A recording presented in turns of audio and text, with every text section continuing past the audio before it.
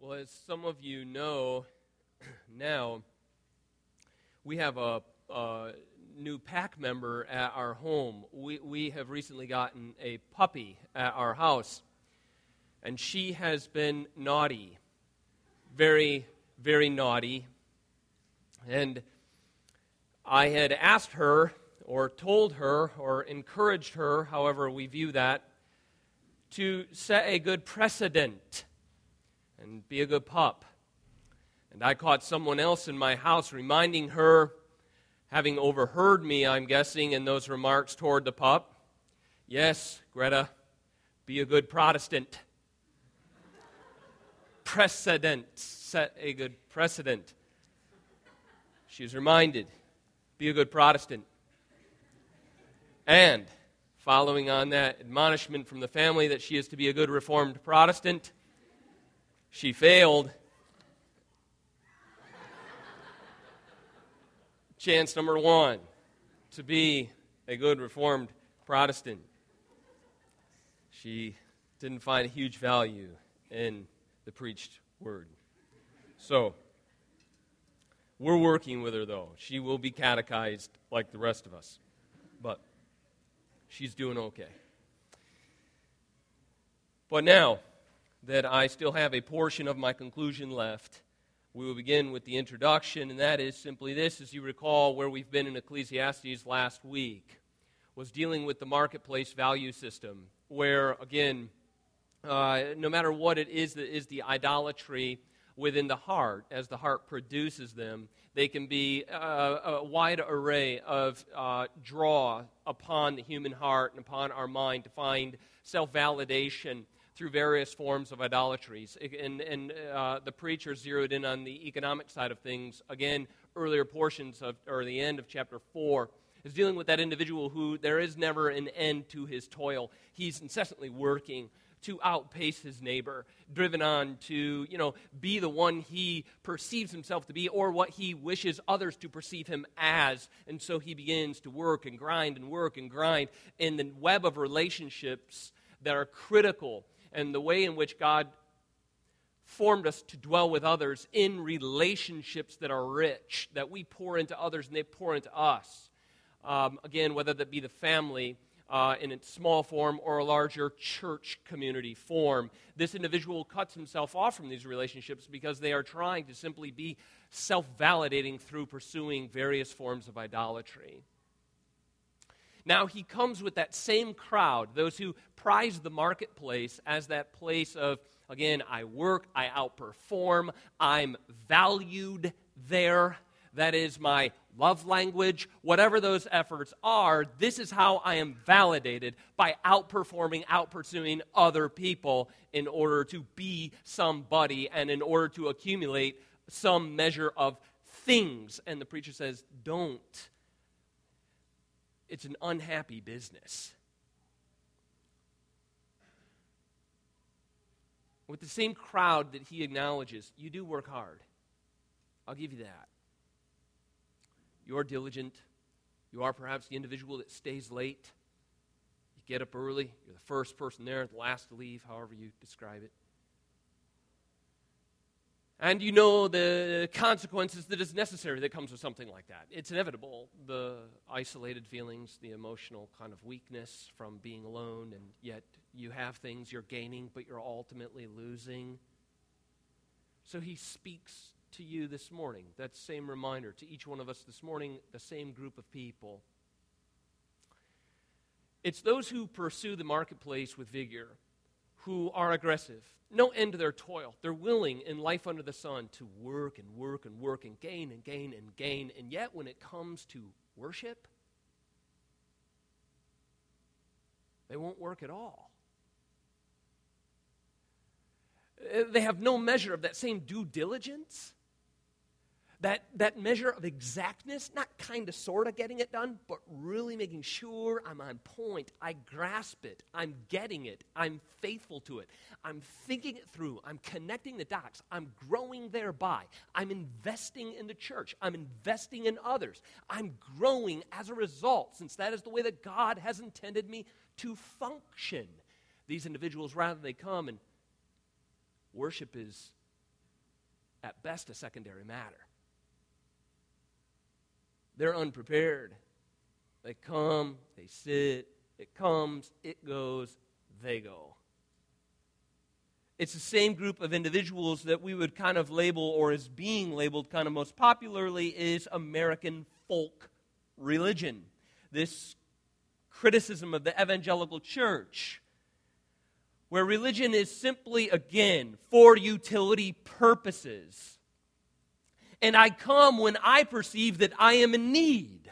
I don't come as God has intended me to come, and as a needy person, come to receive of Him. Rather, I come and I suggest that God is pleased since I made some time for Him. This is the challenge of the preacher. To address the same group who says, yes, I'm always on time at work, I'm always staying late, I'm always outperforming. When it comes to church, who really kind of thinks about it at all? When it comes to worship, it's, the end of the week. Not conceiving of it as Lord's Day at the beginning of my week. I give what's left, and I know that God looks and is very pleased with me. The preacher this morning will challenge our efforts in the marketplace and our slack when it comes to thoughts of worship and who our God is as we approach Him in worship. In other words, he is going to challenge us this morning in our overly simplistic and self-centered attitudes in worship. As he does this, I want to kind of handle the text a little bit differently than I normally do. And that is, this morning, I want to give you, I believe it's 5. Yes, it's 5 marks that we can get out of this text together. I trust you'll see them as we point to them in the text as he warns us of our simple, oversimplistic, self-centered attitudes in worship. He provides for us, as we put forward positively through the warnings, 5 marks of true Christian worship. I want to provide them for you through the text as he tells us what to avoid, or in a way he rebukes us for the way that we behave. So diligent in life under the sun, and so slack when it comes to our approach in worship. It just gets done. In fact, it's largely a passive process. We come, we sit, we hear someone speak, and then we kind of go, and maybe we have a cup of coffee. This approach to worship, he's heightening it. And so as he challenges us, I want to put forward 5 marks from this text of true Christian worship. Number 1, if you look there in the text, the first mark this morning of the 5 marks of true Christian worship. This is us this morning, I trust, and a reminder to us if it is not, and a call to repentance and perseverance. Number 1 is the mark of humility. There is a mark of humility to true Christian worship. This is where he begins. Let me show you how. In chapter 5, verse 1, guard your steps when you go to the house of God. To draw near to listen is better than to offer sacrifice of fools, for they do not know that they are doing evil. So here in this first comment, he puts forward of guarding your steps when you go to the house of God. It is a call or a word of caution when you come in here this morning. There is a call to the believer that when approaching God in worship, our hearts ought to be humble in our approach. A humble spirit, that is a word of caution. Guard your steps. Have you ever even thought for a moment of guarding your steps as you come to the house of God? That is, as you come for Christian worship in the new covenant, in Christ, do you still consider how approaching God is to approach Him in humility rather than an attitude of self-centered, presumptuous grace? That is, of course He loves me. I mean, think about it. I'm giving Him Sunday morning, aren't I? And after all, I have several talents, skills, friends, accumulated items. Rather, the call of the Christian to guard their steps as they come to the house of God, that is, to a place of worship where the people of God are gathered on Lord's Day, is to say, nothing do I bring. Nothing do I bring. As the song said, simply to thy cross do I cling. A call for humility here rejects self-centered, presumptuous grace. He owes it to me. Rather, a Christian approach is captured well in this poem that I cite for you from a Puritan Valley of Vision poem. Quote, Lord, help me. You see the difference already beginning in the approach. Guard your steps as you come. Lord, help me. Not, Lord, you're welcome. You're welcome. No, the approach of humility of one who guards their approach to the house of the Lord or Lord's Day worship is, Lord, help me. For I am often lukewarm and chill. Unbelief mars my confidence as I come. Sin makes me forget thy presence. Let the weeds that grow in my soul be cut at their roots. This is the approach to Lord's Day worship. Not, you're welcome.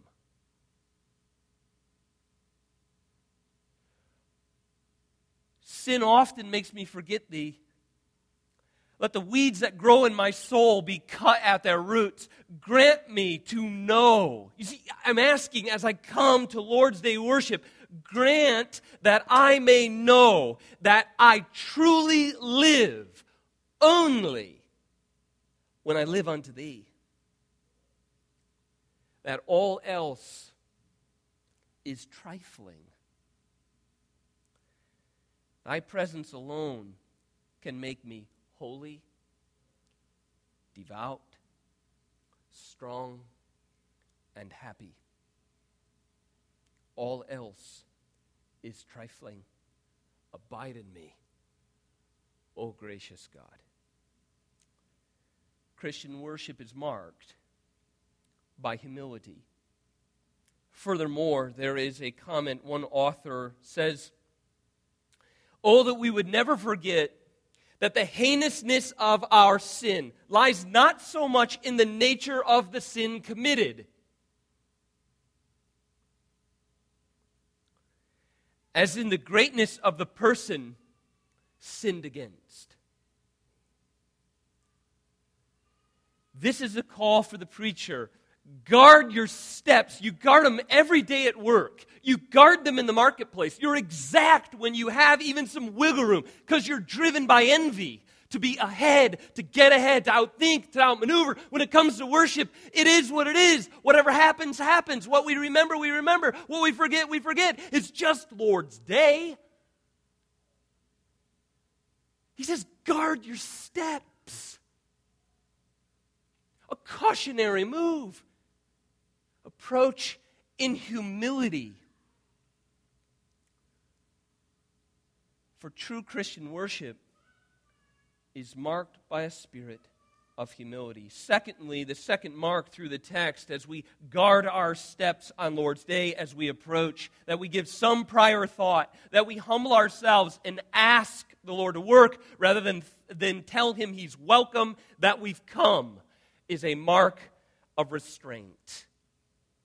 The mark of humility and the mark of restraint. Notice in the text how he further describes the posture of coming for worship.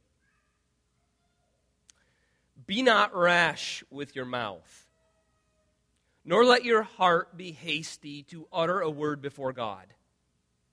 For God is in heaven, and you are on the earth. Therefore let your words be few, for a dream comes and with much busyness, and a fool's voice with many words. Here I call it a mark of restraint. Perhaps I could have better labeled it, or maybe you would remember it, thinking through this text as he speaks of being overly speaking, and he's calling you to active listening. That is, a mark of Christian worship is a mark of restraint or a mark of active listening. You see, when you come this morning, he says there, don't be rash with your mouth. Don't come in and just say a bunch of things. Don't come in and deny a bunch of things. Don't come in and overspeak. Let your heart be hasty to utter a word, nor let your heart be hasty to utter a word before God. That is, listen. Active listening to the Word of God is critical to the process of living wisely. Don't come and talk and talk and talk. Presume, presume, presume. Listen attentively. I follow that with Solomon from Proverbs 2. Listen as he puts it in this if-then clause, right? There's a relationship here. If this, then that, on active listening. Don't come in and just speak and speak and speak. Listen actively. So Solomon in Proverbs 2, my son, if you will receive my words and treasure my commandments within you, make your ear attentive to wisdom, incline your heart to understanding. If you seek for her as silver and search for her as for hidden treasures, then you will discern the fear of the Lord and discover the knowledge of God. Listen to that text just as I cite for you the imperatives. Consider, if you receive, treasure, make, incline, seek, search, then you will discern, then you will discover the knowledge of God. So the preacher says, Christian worship, Lord's Day worship, is marked with a spirit of restraint. One author notes it this way: hearing. Are you thinking of this as your hearing now? Hearing is the provision made for the soul's eternal well-being. Its everlasting welfare depends upon hearing. If you fail here, your souls perish without remedy. For salvation comes by faith, and faith comes by hearing. Hearing is an act of eternal consequence. According to our hearing, so shall the state of our souls be unto eternity. Martin Luther, in laying forward Reformed worship during the Reformation period, as he spoke of the need for spiritual worship guided by the preaching of God's Word, Martin Luther made this remark: the ears are the sole organ of the Christian. Faith comes by hearing. So the preacher says, you're all so attentive at work. You're attentive in the marketplace. You're listening to many items. You're listening to many bosses. You're listening to many customers. You're studying many markets. Yet when you come and you run at the mouth, not listening. No season of wait. Learn, distill, meditate upon. Presume, block out and sleep, and then the Lord's Day is done. He calls each of us as we come. Don't be rash. Don't be quick to speak. Listen and be marked by restraints. Active listening to the Word of God. True Christian worship this morning, if we were to consider, again, as he says, watch this, and we put forward, instead, do this. It is marked by active listening. The third mark of true Christian worship, that of this morning, our time together, each Lord's Day as we come, is the mark, thirdly, the mark of reverence. The mark of reverence. Notice how he draws our attention to reverence and worship. Verse 2, be not rash with your mouth, nor let your heart be hasty to utter a word before God. Again, restraint. Listen. And here is how he grounds the call for listening and not speaking. He grounds it that God is in heaven and you are on the earth. Do you see how he grounds? So be slow to speak, be diligent to listen, for God is in heaven, after all, and you are on the earth. Therefore, what this means, let your words be few. Do you see? So what is he driving at in a mark of reverence as he calls us to remember our Father who is in heaven? The preacher, as with Christ teaching us the Lord's Prayer, grounds the call for you this morning to come to Lord's Day, to listen to the text of Scripture, to listen to the Psalms being read, to sing and to worship. He grounds it in the truth of God's transcendence. How often do we remember in this day and age, in our time, how often do we meditate upon and consider God's transcendence? Yet it is the gravitational pull of our worship. God is transcendent. So we come and he's correcting our steps. You're welcome that we're here, Lord. We're putting in our time. And then it's marked by constant chatter. We always have a word for everything. We're always ready to give the absolute answer and weigh the matter to its conclusion. There's no season of listening and learning and gathering and meditating. And then we come simply with this oversimplistic view of who our God is, and we add it to our time of worship by not recognizing his transcendence. In other words, how often do we meditate upon the fact that he is the creator and we are the creature? So we come in humility. Consider the larger biblical witness just for a moment as you think of where this grounding and reverence comes from in Lord's Day worship, God's transcendence. Consider Israel trembling fearfully at Sinai. Again, God's transcendence, that he is wholly other.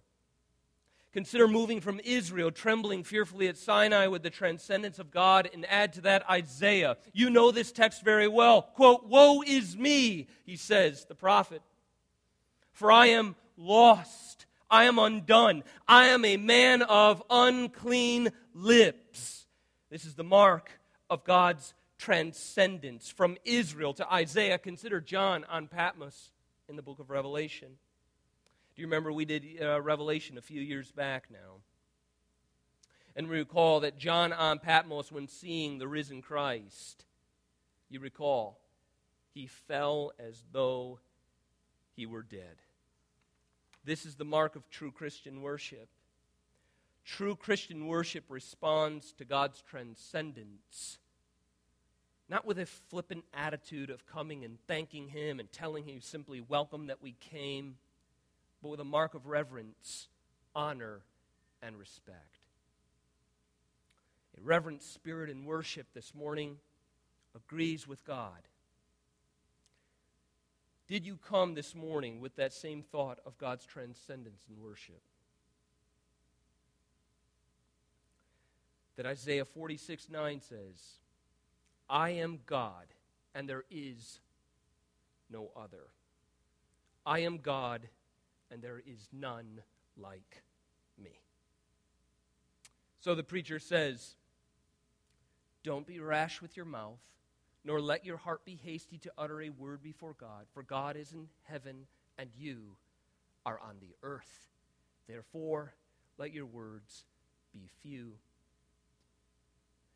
Fourth mark, the fourth of five, the fourth mark of true Christian worship this morning. Again, each and every Lord's Day, we give due diligence to the marketplace, due diligence to work, and then we slack at worship.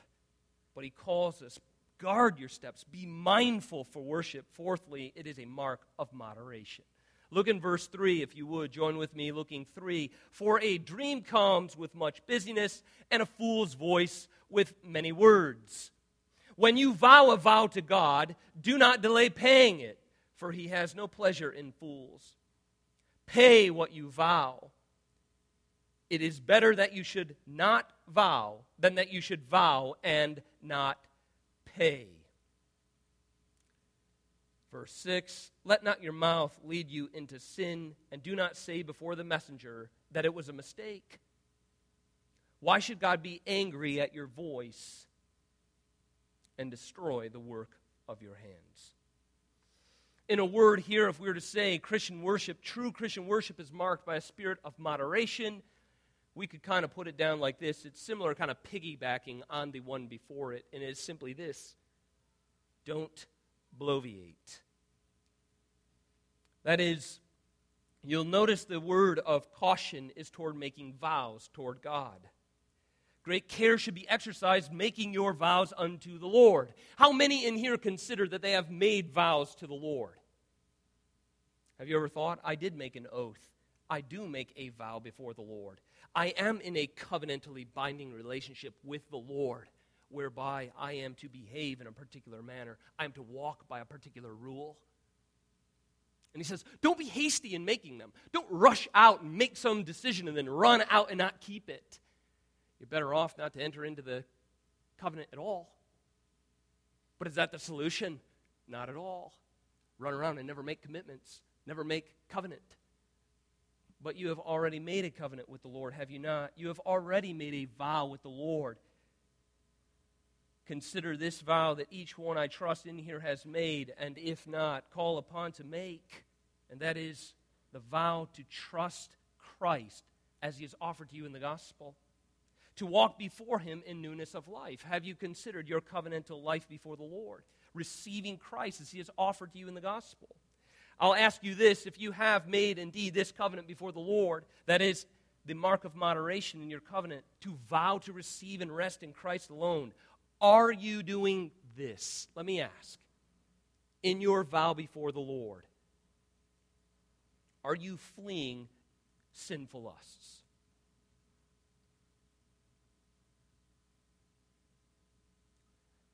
Are you pursuing righteousness actively by faith? Again, why do I say that? Look at the text. Again, he says, when you vow a vow, do not delay in paying it, for he has no pleasure in fools. Pay what you vow. It is better that you should not pay than you should make a vow and not pay it. Let not your mouth lead you into sin, and do not say before the messenger, it was a mistake. I didn't mean it. Rather, he says, fulfill what you have vowed. So I ask, in the gospel, are you fleeing sinful lusts? Are you pursuing righteousness actively by faith? Are you, furthermore, fighting the good fight of the faith?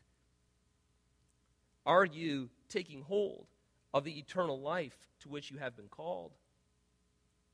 2 more, as Paul has charged Timothy, are you keeping the good confession which you made in the presence of many witnesses? Are you finally keeping the commandment unstained from the world and free from reproach? This morning, as I note for you these things, I also suggest that if you have not made a vow unto the Lord to receive Christ in the gospel, to rest solely upon him as he is offered to you in the gospel, I call repent. Be reconciled to God. For believers, continue to persevere by faith. For true Christian worship is marked by a spirit of moderation. Fifth and finally, I think of this with Pastor Dan out of town. I don't know if it was Adam Kronbusch or not, but certainly as we note, Pastor Dan must be in charge of the air conditioning in this building, because he's out of town and I'm hot. So he must be in charge of the AC. He'll be so glad to know how much we need him. I'll tell him all for you. The fifth and final mark of Christian worship on Lord's Day. Again, not that we come and we tell the Lord, He's welcome. You're welcome I came and got hot and sweaty. You're welcome that we took a few minutes from our schedule when we came and we paid our vows. You're welcome that we came and had really bad coffee. But rather that we come with finally a mark of sincerity. Tied with that sense of bloviating or that sense of never listening, always talking, we always know the sum total of the matter. We don't need to worry about it. We just make all kinds of commitments. Maybe it is more in a moralistic environment, less reformed. It is the going forward. It is the aisle movement.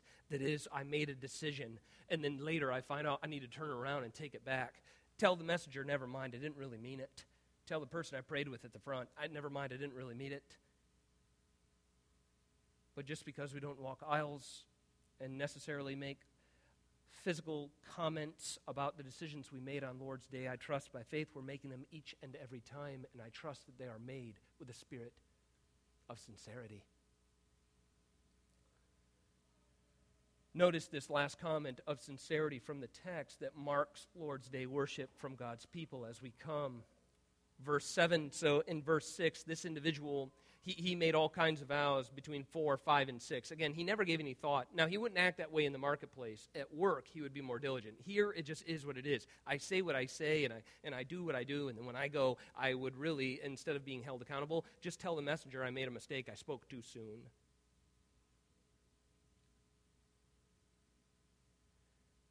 But for God's people, this is to be rejected. And furthermore, verse 7, His word and call to each one of us this morning is a word of sincerity. For when dreams increase and words grow many, there is vanity. You see, all this thoughtlessness, this just showing up without even guarding our steps, without even considering where we're going on Lord's Day, without even considering the God who is transcendent on Lord's Day, without considering the gospel on Lord's Day that took a transcendent God, united us to Christ the Son, and by faith we're united in the power of the Spirit. Without any thought on those truths, we just flippantly and self-centeredly come, and this is vanity. So he says in verse 7, God is the one you must fear. The final comment for us this morning then is that the mark of true Christian worship is a mark of sincerity. Consider that Christ's return will bring God's wrath sweeping across the earth. How often we do not think on this and think of our call to fear the Lord, who is a consuming fire. Consider with me, just here in closing, that Christ's return will bring God's wrath sweeping across the earth. In that moment, each and every person will receive what is due unto them. Based upon what, you ask? Based solely upon whether or not they listened to and obeyed God's word. Starting with God's word to us in the gospel. Does your faith on this Lord's Day, in this moment, does your faith receive and rest solely in the Lord Jesus Christ?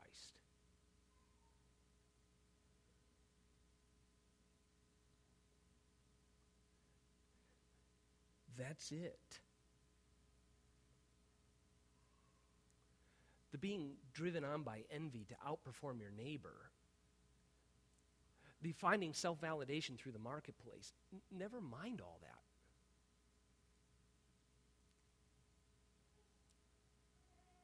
Does your faith rest in and wholly receive of the Lord Jesus Christ and Him alone? Isaiah 66:4. I conclude with this comment from the text as he reminds us, beloved, this is who you must fear. And those hidden in Christ need not fear at all. Isaiah 66:4, so I will choose their punishment and will bring on them what they dread.